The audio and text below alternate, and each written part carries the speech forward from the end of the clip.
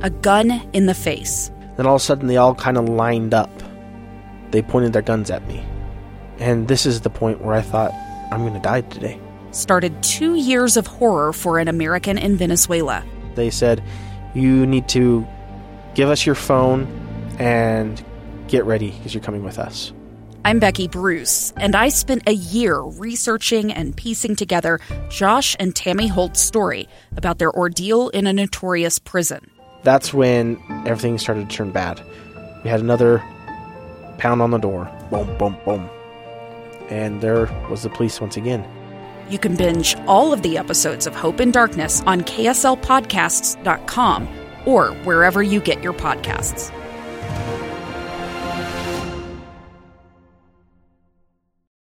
This is Live Mike with Lee Lonsberry. Welcome back. 1:50 is the time here in the KSL newsroom. About an hour and 10 minutes left of you and I just hanging out, chatting here before it's time to say goodbye. And then we say hello to 2021.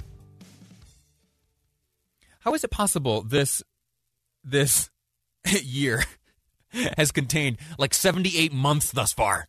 That's what it feels like. Anyway, listen, I'm not going to get hung up on the negative. I am looking forward to 2021 with optimism. My glass is half full. The color of my glasses is rose-colored. And you heard, listen, if you were listening earlier to KSL News Radio's Paul Nelson, who delivered a report that says it's not just good for your sanity, but good for your health. We need to be looking back on 2020 and not thinking of it as the worst year in history. No. The mental health officials, the smart folks, they say we need to be optimistic. The glass has always been half full. Okay, I'll play. I'm on board. First off, in the arena of physical fitness, you know that I talk about running all the time. I should probably dial that down a little bit, but whatever. It's my show. Running, I'm a big fan. How has 2020 and the unique circumstances in which we've found ourselves in this past year impacted the hobby of running? Hobby or pastime or however you want to describe it, sport, exercise, routine. Well, it turns out it's had a pretty good effect on things. If you are a fitness person, you probably have some sort of fitness tracker like a Garmin, a Fitbit. Map My Run is an Under Armour program, an app you can download on your phone and onto your smartwatches. I'm a Map My Run person. Anyway, all of those fitness loggers have shown, when you compile all the data together, that, and this might not be surprising if you think about it, that over the course of 2020, that more miles have been run, more workouts have been recorded than any year prior. We set records in 2020. I'm not sure if I am a part of that trend. My running fell off a little bit. New dad, new job and all. Whatever, excuses, right? We've all got them. But for the most part, across this country, you included, maybe so, have run more than any year prior. And then if you're into running, you know too that, or if you follow the headlines, that many of the big races were canceled, or at least shifted from an in-person starting line type race where the gun goes off and you jostle for position and try to outrun your competitor, ultimately sprinting to the finish line where there's a big crowd cheering your name. Yeah, none of that this year. They were online or virtual races. Now, if I'm honest with you, that always struck me as a ripoff, because there were virtual races before coronavirus showed up.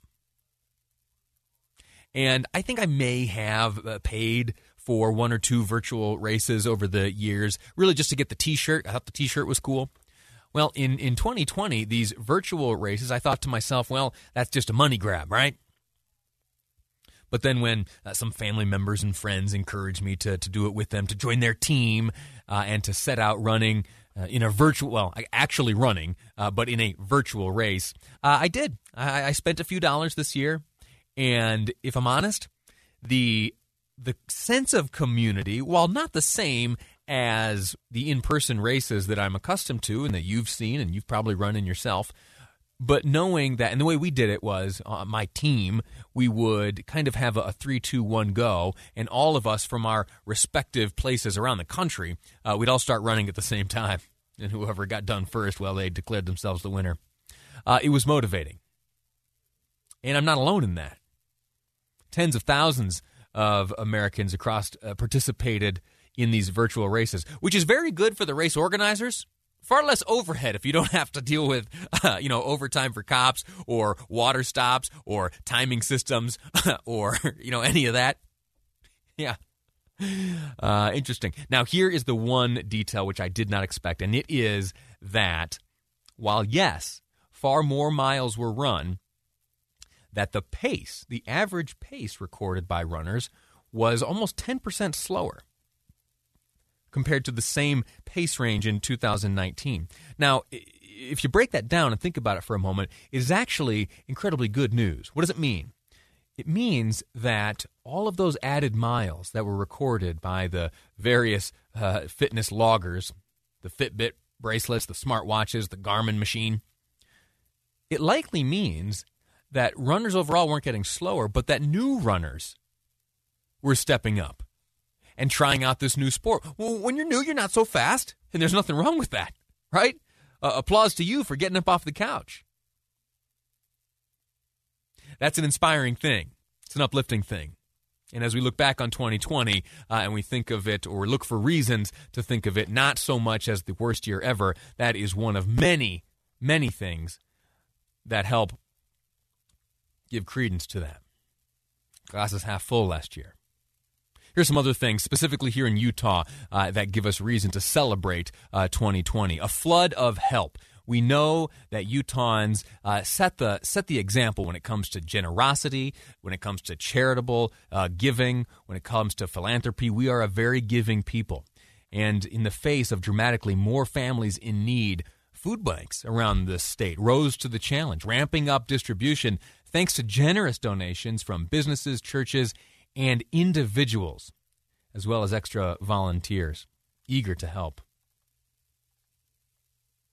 Here's one. You saw, think what you will about Hollywood performers and entertainers, but there were a few, and there were some misses, right? A lot of swinging, some misses. There were some hits, though.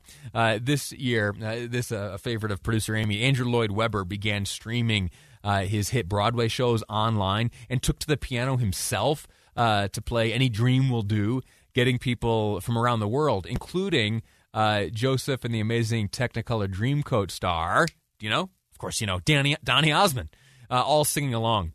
Also, there were museums and opera houses that found ways to make their art available to the public. Josh Groban sang in his shower. Disney offered a sing-along to help parents entertain restless children. And then followed it up with holiday singing later in the year. Don't worry, Seth. Sometimes wishes do come true. It's time to play the music. Oh. It's time to light the lights. Yeah. It's time to sing along with Disney Sing Along tonight.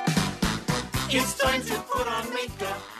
Okay, great. If you have young kids, you know what that's all about. Little Piper's not quite old enough to be into that stuff yet, but we'll see what 2021 brings. It's going to be great. More giving. You remember early in the pandemic, Project Protect?